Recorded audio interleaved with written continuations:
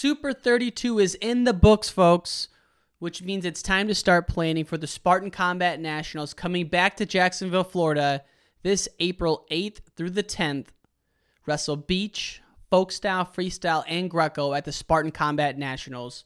Register now at SpartanCombat.com. It's not really about winning. It's about how you win and how you go forward getting your hand raised the right way. And I learned that when I came out of the womb. We can endure anything and adapt and pivot and change. Wrestling gave us that ability. I would say nothing in life has impacted me more than the things wrestling has taught me in terms of self-reflection, resilience. Toughness. Some guys have it, some guys don't. Adversity, 100%. How to pick myself up and be a man after I failed. And everything that has shaped my life and where I'm at today would not be there without the values and basically the lessons I've learned through the sport of wrestling. For me, wrestling saved my life because it allowed me to focus and channel my energy. We're fortunate if you wrestled, because if you wrestled, natural talent helps, but it's 5% of the ingredient. It pales in comparison to heart and technique and effort. It humbled me, taught me humility. Nothing can humble you more than wrestling. I think it's the learning to adapt, right? You learn how to adapt, you learn how to solve problems. You know, if I look back at my time I spent wrestling, if it gave me one thing more than anything else, it's mental toughness. Ladies and gentlemen, welcome back to the Wrestling Changed My Life podcast presented by Spartan Combat. I'm Ryan Warner, your host. Today's guest is a very special guest. Terry Brands, associate head coach at the University of Iowa, Olympic bronze medalist, two-time world champ, two-time NCAA champ, twin brother of one Tom Brands. So today's episode is special in the sense that I host the Hawkeye Wrestling Club podcast, and on the first Friday of every month, we're going to be releasing the podcast here on Wrestling Changed My Life. So if you want to watch the full video version of this episode, go to HawkeyeWrestlingClub.com and join their inner circle. But the audio version, the podcast version, you can listen to right here on Wrestling Changed My Life. Today's episode is with Terry Brands, as we mentioned. Next episode will be with Dan Dennis, and then after that, Tom Brands. Fan of the week goes to our good friend, Wrestle Chicago. That's at Wrestle Chicago on the gram. One of the great designers of our time. He has a ton of awesome stickers. Check him out at Wrestle Chicago on Instagram. And without further ado, folks, let's give it up for Terry Brands. Coach Brands, honored to have you, sir. Thanks for doing this. Honor's mine. Appreciate it very much. It's humbling to know that you guys want to be here and talk. We definitely do. I am so excited to get into current events, some past.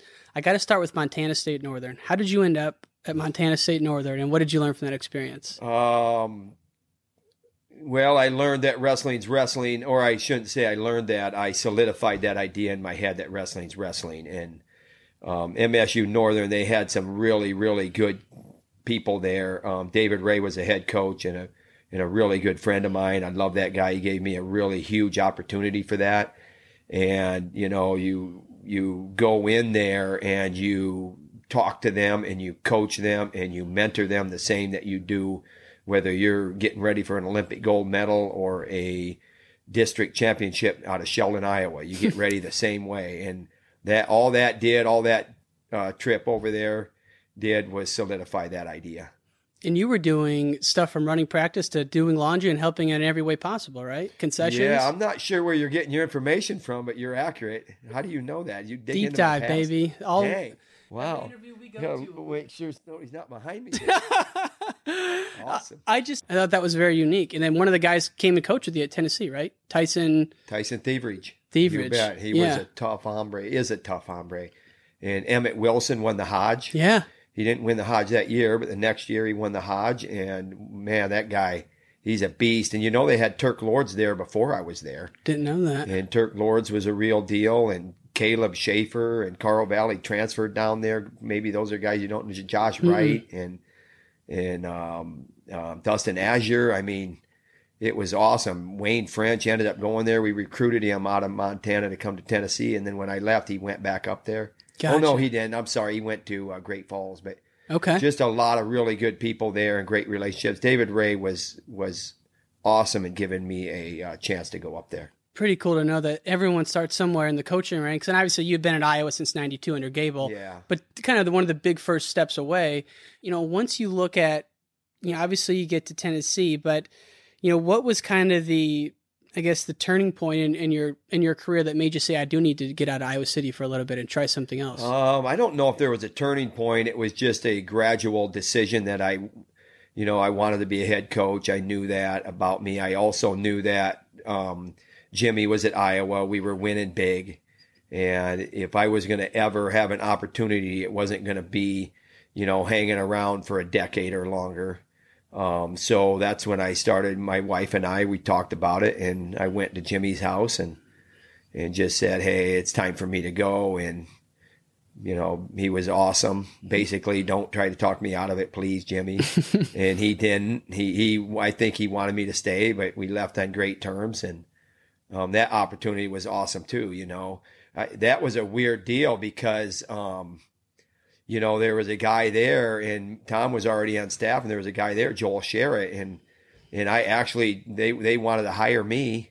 Gable and Jimmy wanted to hire me as a volunteer. And I was like, well, why wouldn't you hire Sherritt? Yeah. He's a big guy, and you might want to talk to those guys about that. But that's what I remember. And, he's a bigger guy, but they were like, no, we want you. And that was, huge to have them, voice that. Yeah. Because I'm all about the team, what's best for the team, obviously. And right. And I was going to, stay anyway. I was still training at the time. And it was just a really strong blessing, and a really strong signal of what Gable thought of me and Jimmy also, and what he thinks of the Brands kids. For sure. And when you got to Montana State Northern, granted, it's not the creme de la creme like University of Iowa, but I'm betting for you, standard doesn't change depending on where you're at. It didn't. That's what I was saying earlier about solidifying the idea that wrestling's wrestling. And I'm not talking to these guys any different. I'm not going to cheat those guys. I actually, when I got to Colorado Springs, I called Emmett to see if he wanted to come down and be part of the resident program and train for an Olympic gold medal. And he just was, at a different place in his life by that time. But, he is as good as anybody that I've coached, Henry included, as far as the work ethic, the mental toughness, the ability to be able to grind, and the ability to be able to stay in when there's adversity and not get rattled emotionally or spiritually, and he was as good as anybody.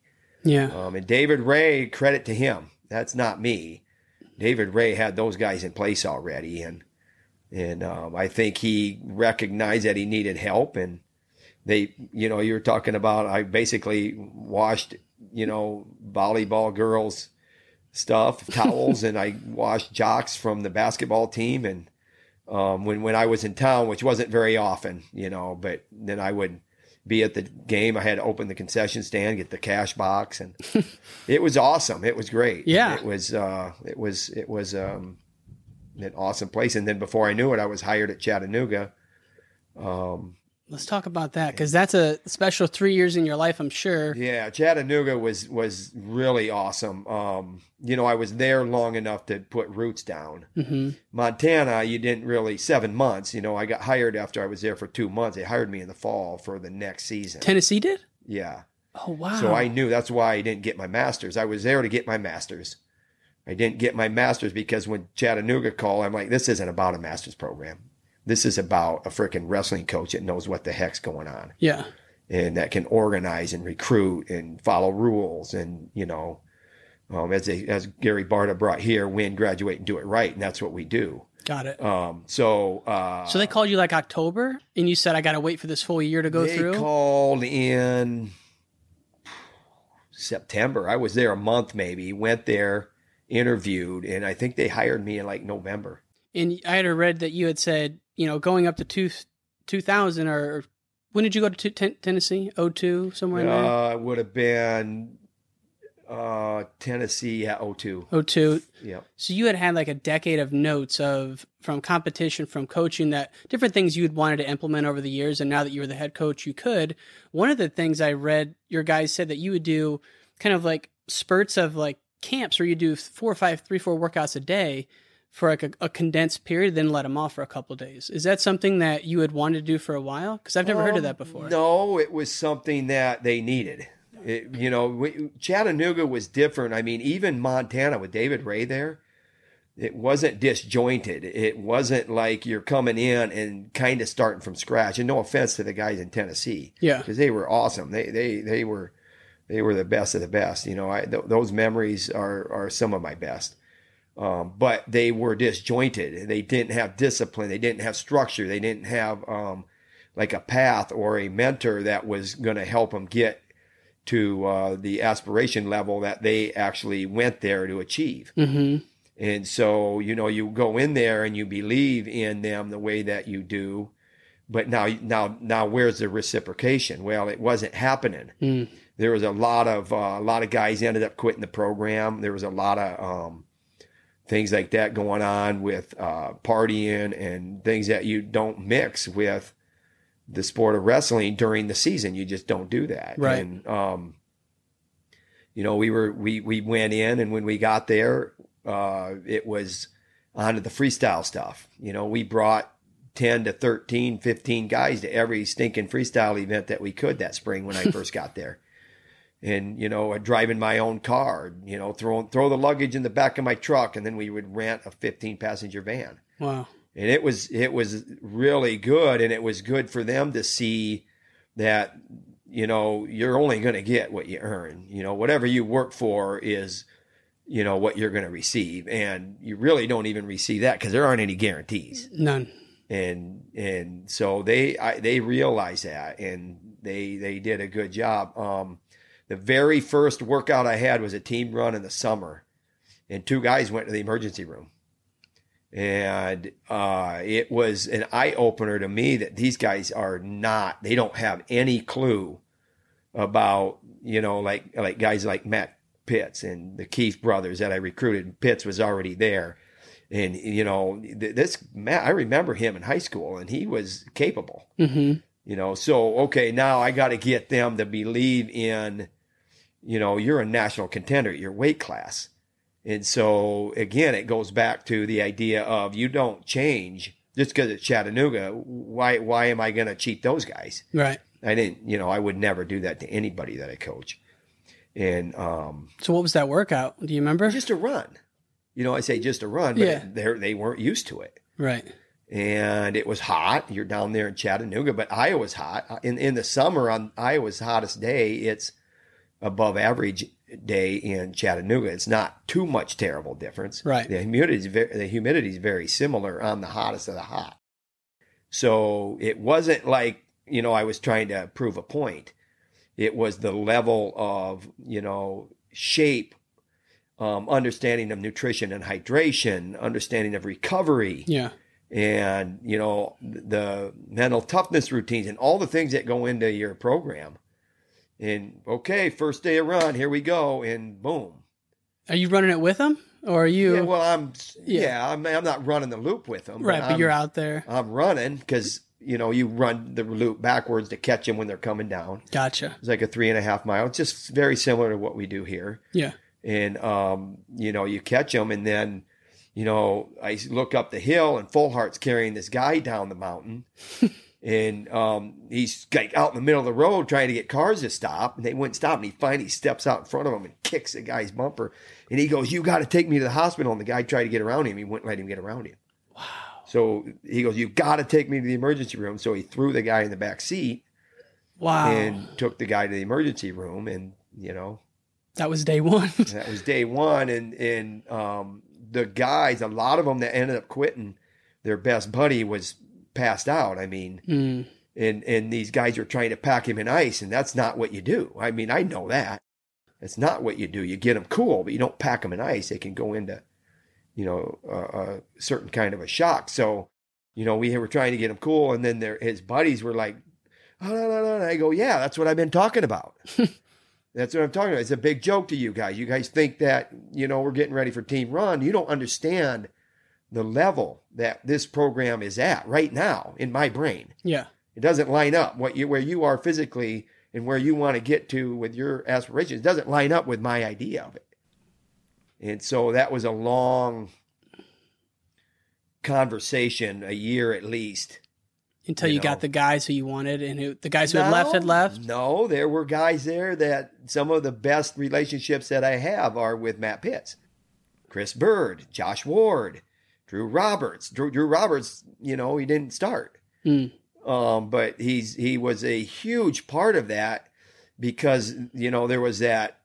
I knew that he knew those guys. I knew that he knew of those guys. He was from that area. And it was important to me that I give him the same experience, and guys like BJ Malone is coming off the top of my head. The Keefe brothers, of course, Michael was in the national semifinals, and, John Cerritos transferred from Missouri. And, I got good relationships with all of those guys. And so that's a guy who I read about, John Cerritos. He had said a quote that when you got there, the one thing that was really helpful is that your expectations were crystal clear. What is that for a Terry Brands team, expectations day one? It's the same that it would be any program that's aspiring to be the very, very, very, very, very best. That's what the standard is. And then you distill that consistently every day.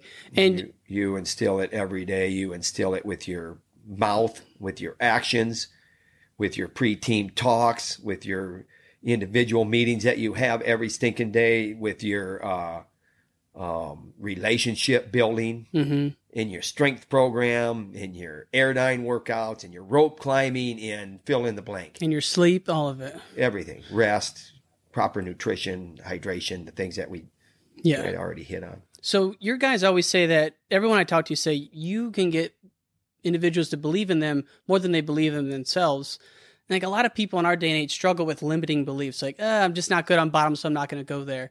You guys don't have that problem. Did you and Terry ever have limiting beliefs? Sorry, you and Tom ever have that problem? Like, did you always just believe in yourselves, or was that from Gable? Always believed in myself. Always. Fifth grade, when I first started wrestling, Tom probably told you, we looked up what the highest pinnacle in the sport is, Olympic gold medal. That's what we're doing. We're going up to the top. And we'll get there. We just got to figure it out one day at a time. Milo of Croton, right?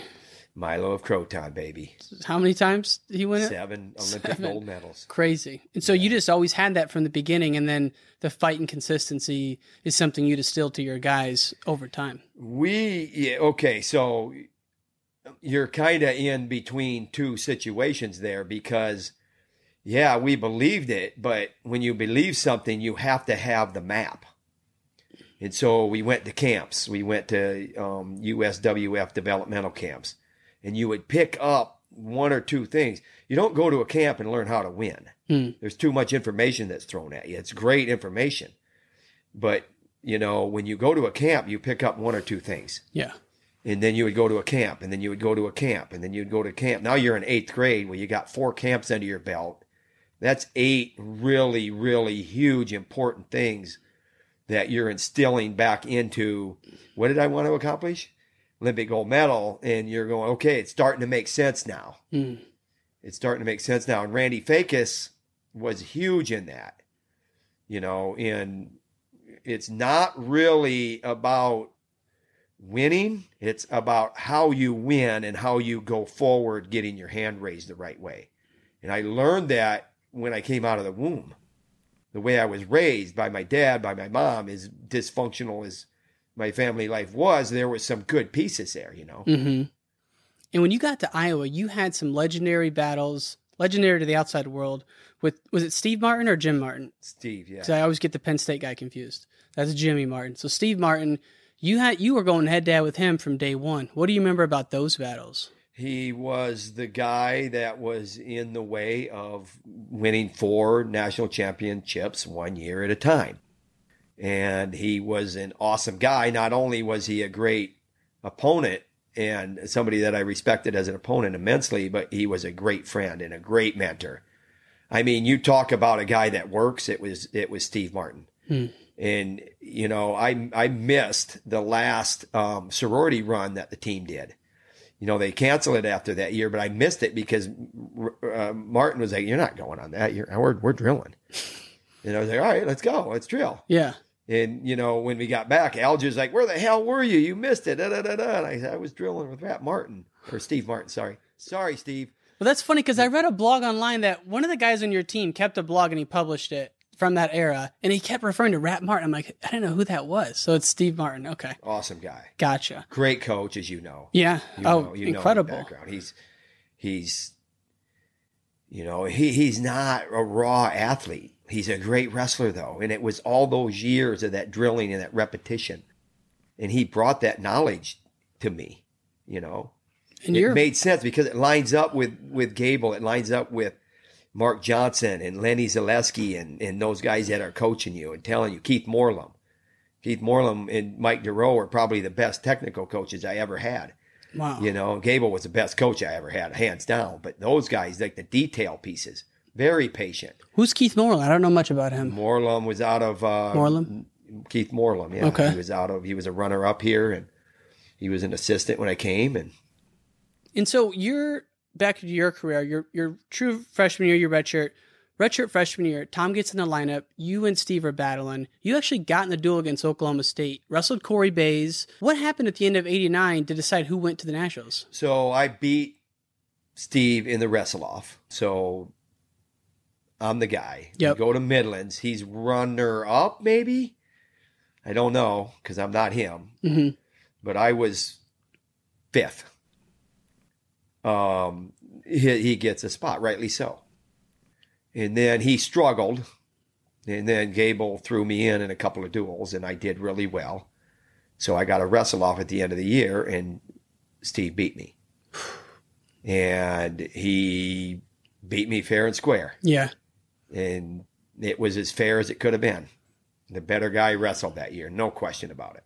And was he on the team the next year and you had to beat him out, or did he graduate that year? I moved up. I was at 26. Oh, that's right. He was at 18 and beat Zapital out.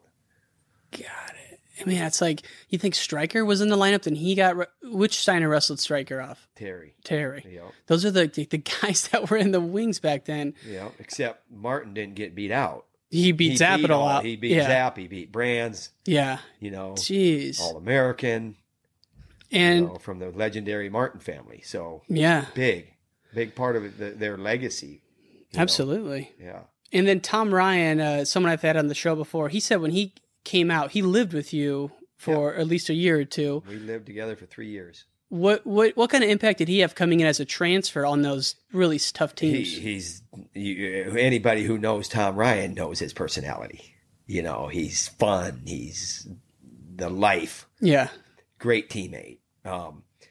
I remember he walked in the office. I was calling. It was in August, and he had just got into Iowa City, and I was looking for a roommate. And he walked in, and I looked around the thing, and Royce goes, "Hey, Terry, this is Tom Ryan." I go, "Hey," I didn't even say hi. I go, "Hey, you need a roommate?" He goes, "Yeah, man," or "Yeah, whatever." It wasn't man back then, but from then on, I mean, we were as close as you could. He was a brother. You know, me, him, Tom, and him were super tight. A lot of the team, I mean, the team did not like him. No. He's got great leadership qualities. He's got great locker room attributes. Charisma oozing off the guy. Yeah. And his dad, I don't know if you know his dad, Frank, and his brother, Frank Jr., and wrestled at Tennessee, you know, before they dropped the program. Then he went to Syracuse. Okay. Tommy went to Syracuse. Yep. And knew in his heart somehow, some way that this isn't where I'm going to reach my potential. This isn't where my abilities are going to be able to shine. And so he got in the car and packed up his Ford Escort and arrived in Iowa City, Iowa. Amazing. Yeah. Pretty cool. It's also crazy that when he was out at Syracuse, Royce was out there because Chris Campbell was out there. And so it's just, you know, the Iowa connections are everywhere. Yeah, Royce was there at camp, I think, right? Yeah. Campbell was an attorney then. Yeah. How do you look at that? You know, so that 91, 92, that era, you had just everyone here thought they could be national champs. Even the guys who weren't starters were thinking that way. The guys you have now, I mean, Kemmerer, Marinelli, Lee, how do you compare and contrast the two groups? Are they similar? You're not the first one to ask that question. They are similar. It's hard to compare when it's like the personality so well. Yeah. But this group would be more of a mat ratty kind of group. Like they love the mat. When they're on their day on their own, where structure, and then a day on their own, if that's the case, or maybe whatever on that day, a lot of those guys get back on the mat. And in my era, not so much. On that day on our own, we were, cross training. Got it. And the lifting is going on anyway. So this team's getting their lifting and this and that. But on the day where you have that on your own workout, and the guys that are coming back in, most of them are cross training, or that kind of thing. And then these guys, they get on the mat, especially when they were younger. Mm-hmm. They're starting to realize that, you do what you got to do. You don't, get on the mat just because you think you have to. You get on the mat because it's the right thing to do today. It's so interesting you say that, because McElravy's told me before that when he first got to Iowa, he lived with the Steiners. They were doing 3-a-days. They might still be doing 3-a-days. But he's like, after 1 year, I couldn't do the 3-a-days anymore. I had to do my own thing. Yeah. And that's probably exactly what you're talking about. Huge.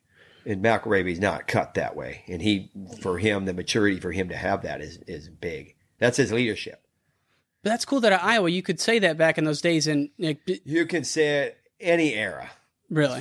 Since Gable's been a coach here. Yeah. And that's the biggest knock that we get is they're robots and the recruiting wars. And it's almost comical. Yeah. If it didn't hurt us in the recruiting, it is comical. Yeah. Because we're the furthest thing from that. There is so much self-drive allowment, if you want to put that into terms that way, here, that you'd be shocked. If you spent a year here and you documented the program, you'd be shocked at how hard our guys work when there isn't structure, let alone when there is.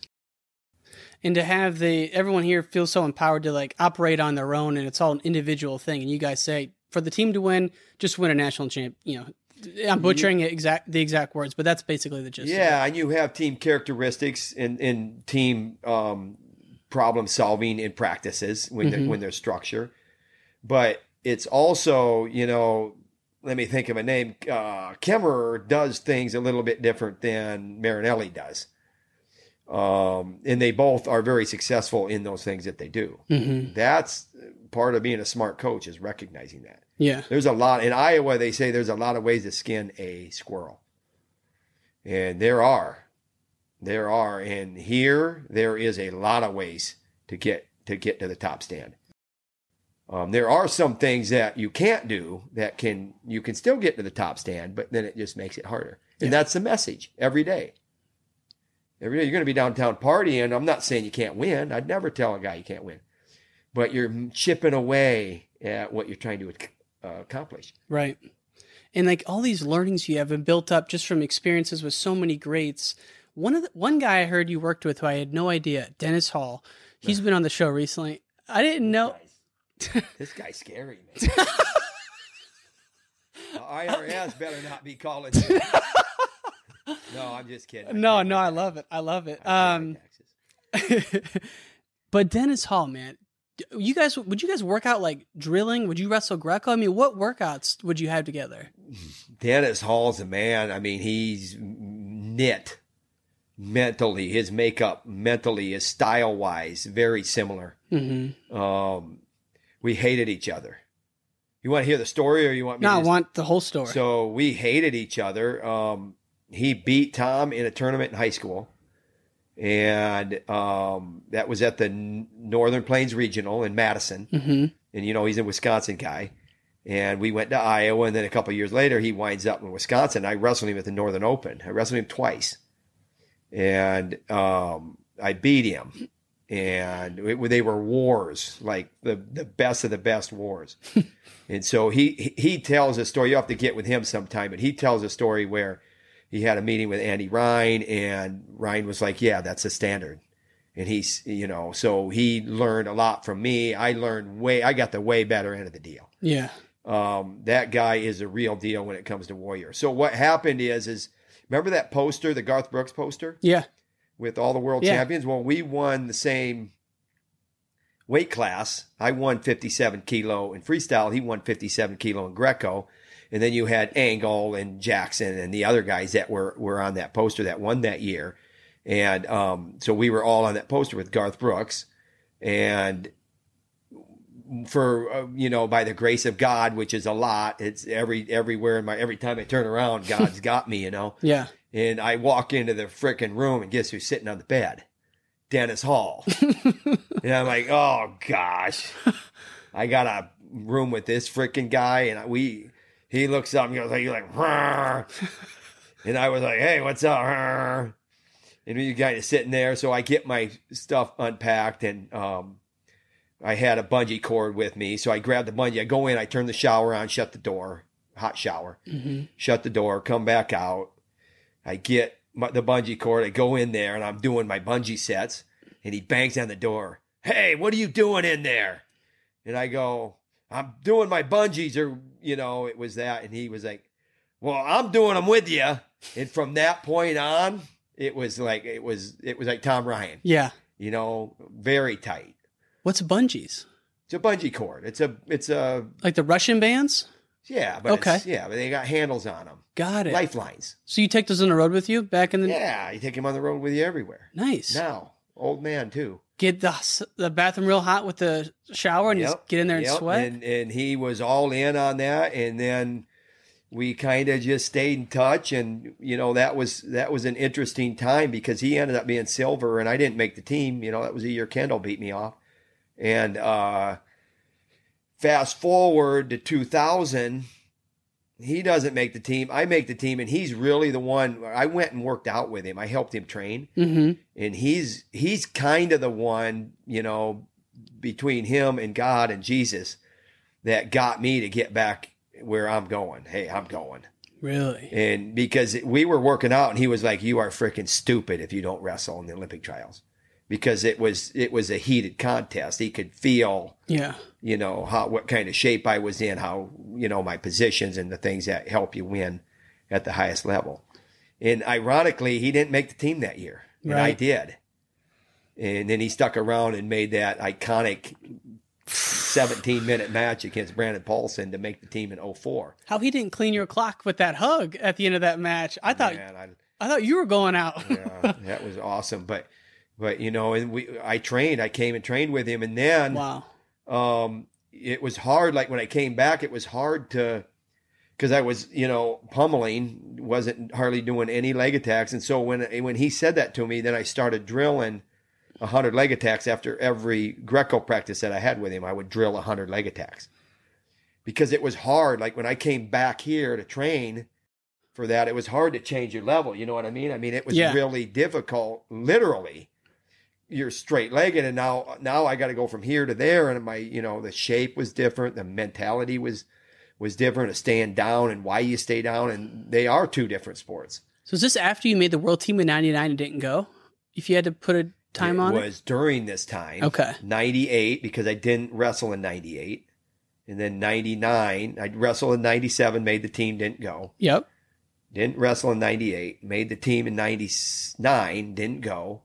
And so this is going on all that quad. Got it.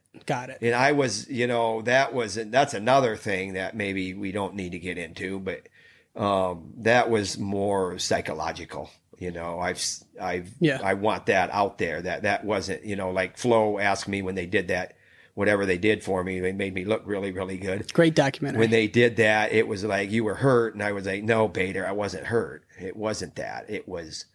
I was banged up, but I didn't know how. And Gable always would say, well, you got to train different. But he never told you how to train different. That's the brilliance of Gable. And by the grace of God, I learned how to train different. And all of a sudden, by Christmas of 99, I was in shape. And then Tom walked up to me and he was like, you probably heard that story before, where he's like, you're wrestling this year, aren't you? And I was like, oh yeah. Oh yeah. He goes, all right, let's go. Man. And he didn't say anything, and it was a God thing. It was what needed to happen. What didn't need to happen is get drubbed in the semifinal match in the Olympics. That's what didn't need to happen. Right. Against so a beer. that's the Dennis Hall in the nutshell, and I love him. Didn't realize he had that big of an impact on your 2000 run. Huge. Wow. Huge. And he has an impact on me today. We don't talk a lot anymore. But whenever I see him, it's like, a family. He was awesome. Yeah, I had him on. He's awesome. Awesome. Yeah, he just lays it out there, straight to the point, no nonsense. Yeah. Gosh, man. He was like, yeah, Terry would come up and work out. I'm like, you guys would wrestle Greco? Like, we worked out a lot. We didn't wrestle freestyle at all. Wow. Yeah, it was. Man, that is so cool to me. Yeah. So when you were, you're at Olympics, you go to Tennessee. How hard was it to leave Tennessee and go to the OTC? Really hard. I called Jackson and I was like, I'm coming. And then I told our administration, I'm going to Colorado. And then I got home and I called him back. I called Jackson. I go, give me the weekend. And I called our administration. I go, give me the weekend. And that was so hard because we were rooted. Mm-hmm. It was the first time that we had friends outside of the sport of wrestling, my wife. Mm. And it was a different, you were rooted. You were in the community now. And the team was awesome. It was really hard to leave. It came down to, I don't know if I've ever said this on film before, but it came down to, I went to Steve Sloan, who was the AD, and, we need 9.9 and I'm going to need another assistant. And he said, Terry, this program will never be fully funded. And he said it just like that. And I said, all right, then I got to go. And he was like, you're really going to leave? Like, well, yeah, I left Friday and changed my mind to see if you could meet me, come up with something. Yeah. And he wouldn't. And then I left, and then they freaking fully funded the program for Joe C. So they traded. Right. And I'm not going to get into it about what Joe C is and what he isn't, but I know what I had. Yeah. And I know who I am. And when I was in that Friday meeting, I got a hold of a piece of paper, and it said, it was a paper from somebody that was on the other side from the chancellor's office. And it said, we know what his weaknesses are. As in you? Yeah. And I couldn't get over that. Like, why did you give me this piece of paper? And it was another one of them, them things. And she had given me something, and she had written something on there that they had talked about. And they're asking me questions. I got really distracted because I'm like, okay, well, what are my weaknesses? And everybody in the room was like, duh, buh, duh, buh, duh. I go, what are my weaknesses? That I don't go ask Alan Jones for $500,000. I'll ask Alan Jones for $500,000 when I win. And the first time I spoke to an alumni group at Chattanooga, a little lady rose her hand. She goes, well, what do you need from us? And I said, nothing. I'll get a hold of you when we win. And that's exactly what I said. And that floored her. She was like, you're the only and the first coach that has ever said that. And they got rid of me. Kind of. It's crazy. Because if you don't give me the package that you gave Joe C, your belief in the coach that you had, it's not top notch. No. And so I was okay with that. I didn't hold any grudges, anything like that, but I was okay with that. But now I know why. Yeah. But there was some real internal conflict you had over that weekend. Yeah. Yeah. I went trap shooting with one of the big boosters, and we hashed it out, and it came down to that. It's really what it came down to. And one of the people you coached out there, and this is the most crazy thing to me, is Kendall Cross. I've been working with Kendall lately, and he mentioned he had a comeback in 2007, wrestled Metcalf, and he's having dinner at your house as an athlete. Yeah, he came up, and it wasn't long, but it was. Do you remember that? Yeah. Oh, yeah. Pretty unique situation how it comes full circle. Not really. It's unique if you see me as a guy that hated Kendall Cross, which is the medial portrayal. That's ridiculous. Yeah. I love Kendall Cross. Yeah. And he pushed me to greater heights. He helped forge who I am. And yeah, he got something that I, aspired to. But he was a better guy. He was a better guy, and he proved it by beating me. Yeah. It doesn't matter what his result was after that. He beat me off the freaking team. So, hats off to him. It's always been that way. It's always been that way. And I got to think of, you guys love competition. The competition that happened at this arena, January 2020 with Penn State. I was here. It was one of the loudest I've ever heard Carver. Cameron over Hall, I'll never forget it. When you look back on that duel, and I know you guys don't spend too much time in the past, knowing you got Penn State coming to town again this January, and it's two heavyweight titans going at it, like, is your mental preparation any different for that than it is against a duel against a D3 team? No, it's not. When that duel is here, it's the next thing. So like when you're getting ready for a D3 or whoever, it's the next thing. It's a staple in the mental toughness community. You get ready for the next thing. We're not going to overlook anybody to get ready for Penn State, but it is circled, obviously. Yeah. There are a few, or maybe more than a few dual matches that are circled on the calendar.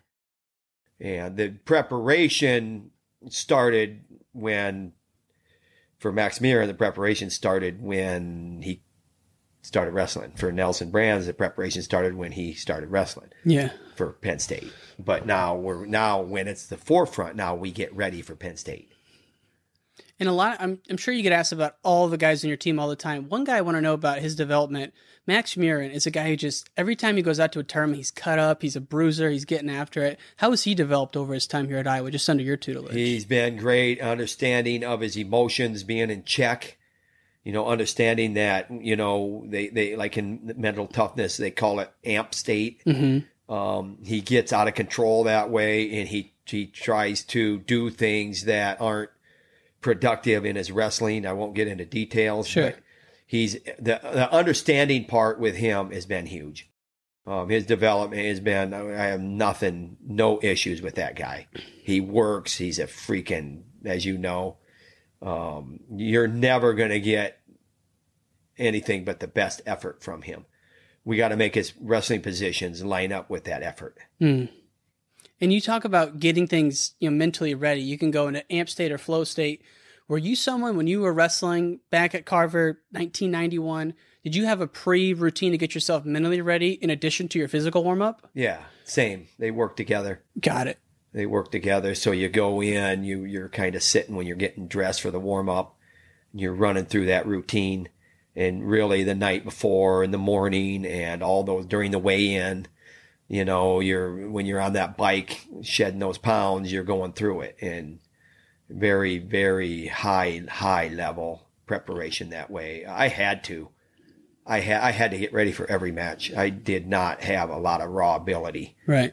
But I had a heck of a determination, and I did not want to be the guy that walked off that mat without his hand being raised. Wow. So. And when you visualized, was it you wrestling someone? Is it you on the podium? Like, what were you thinking about on all those? It was a combination of that. Like in a dual meet, you're not really on a podium. Right. So, but there's visualizations of coming off the mat in the right way. There's visualizations of things that you've struggled with. And, okay, now go back to the crisis situation. Now wrestle it from there, and then making that negative into a positive. It's really difficult to sit here and try to explain it in words. Sure. But it's so easy. Well, because the reps. Yeah. You have the reps. I mean, I've been doing it since I was in 5th grade. Yeah. And I ask because a lot of parents listen to the podcast and they'll say, should we tell our kid to visualize staying on the podium? Should we tell them to visualize getting beat? Because that's going to happen. Like, and there's no right or wrong answer. And just the whole concept of visualization is kind of misty, right? And people didn't even believe in it for a long time. It is misty. It is. That's a great way to say it. But the bottom line is, the power of the mind, it can destroy you, and the power of the mind can make you. Yeah. And even when you lose an Olympic gold medal, it can still keep you in that. In fact, that's really the therapy, that's being in scripture and being in that mental toughness routine and understanding your emotions and things like that. Yeah. That's really what keeps you moving forward after the loss, if it happens, and it shouldn't happen. So do you visualize losing? No, but you visualize moving on from a past loss, which helps you know what it's going to be like if it happens. Yeah. And journaling was something you did too, pen to paper? Every day. Every day. Yep. And are you writing goals, or you're writing just how you're feeling at that time? Or it's variable? Mostly for me, it was who's I'm going to destroy on the mat next. And then the next 2 most important competitions. So it wouldn't be like, so we got Princeton. Yeah. Right. So it would be, I'm going to destroy whoever would be in my weight class, Princeton. And then it would be Big Ten's nationals. And then, you know what I mean? Yeah. And that's just another part of the way that I grew up in a routine.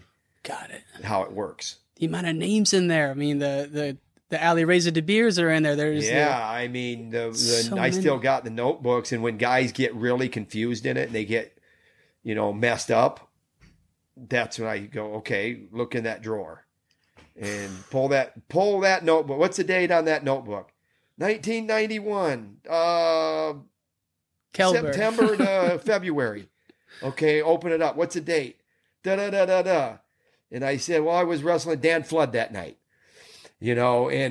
so then they understand the context, Holy cow. That is, and the structure of it was important for you to keep it consistent. Yeah, because it's short. It's condensed. I don't have 3 hours to work on this. I can't. I have, before I go to bed. And when I'm coming into practice, when I'm waiting for practice to start, you're running through that stuff. And it became very subconscious at times. And I've been accused of being aloof by a lot of past teammates. But that's what I'm thinking. I'm like, yeah, you're the one that's missing out. I didn't miss out. Yeah. I'm not, like I'm starting to check out. They're talking about the party last night. I know what's going on. I'm not an idiot. Yeah. But you missed. I didn't miss. You're up here wrestling Jeff Prescott. They're worried about, Yeah. I get it. Total sense. And that guy knew, Dan Gable. Absolutely. Man. He knew, and that's his expectations. And then by the time you were a sophomore, junior, you got the Steiners here, and then the culture's rolling. And that's what I love about this culture now at Iowa. And I realize we're kind of moving back and forth a little bit, but just to kind of wind things down, I've picked up from some of the inner circle members a couple questions that they wanted to ask you. So I'm their proxy. One of the Terry Brandt's philosophies is attitude is a talent, or toughness is a talent. What do you mean by that? Mental toughness is a talent, and mental toughness is toughness and attitude. Can it be taught? Heck yes. It can be taught. Speed can be taught.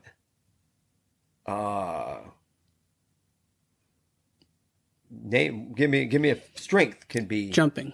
Jumping can be taught. Yeah. Now, Usain Bolt is always going to be able to outrun me, maybe, but I can train to close a gap on him, and maybe just beat him when it counts. No offense to Usain Bolt, the greatest sprinter ever. But you know what I mean? I mean, if I was a runner, I'm never going to give away an Olympic gold medal race to Usain Bolt just because he's him. Right. I'm going to compete and prepare that way, and that's mine.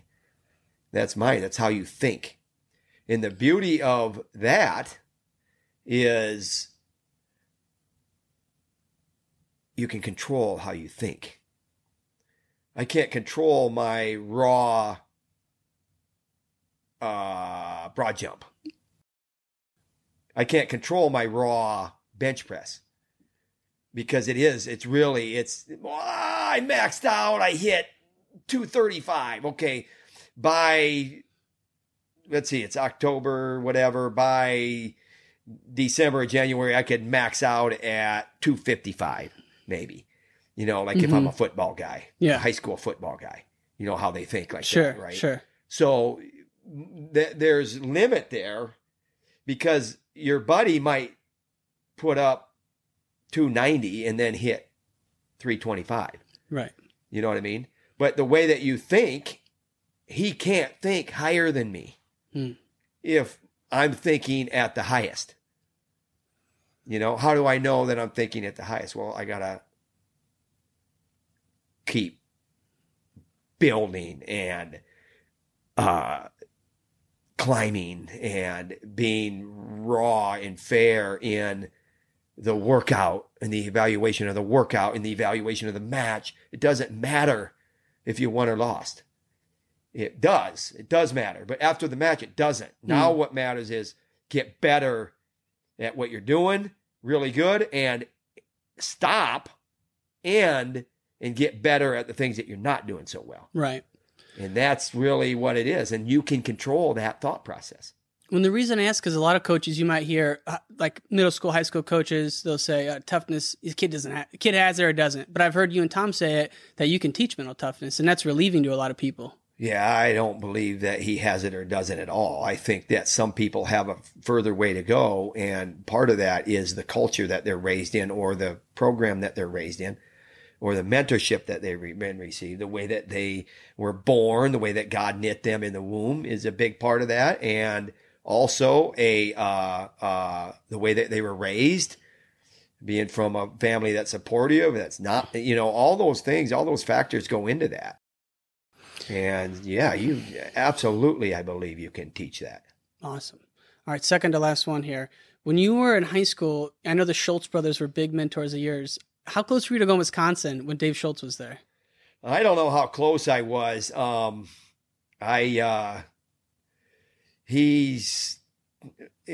funny thing is that we were really good friends. He was one of the few guys that was outside the Iowa program that just absolutely loved me and Tom. And, you got an Olympic champion there, and Andy Ryan was there. Azevedo? Azevedo? Yeah, Azevedo was there. Yeah. And so it was a natural for me to look at it.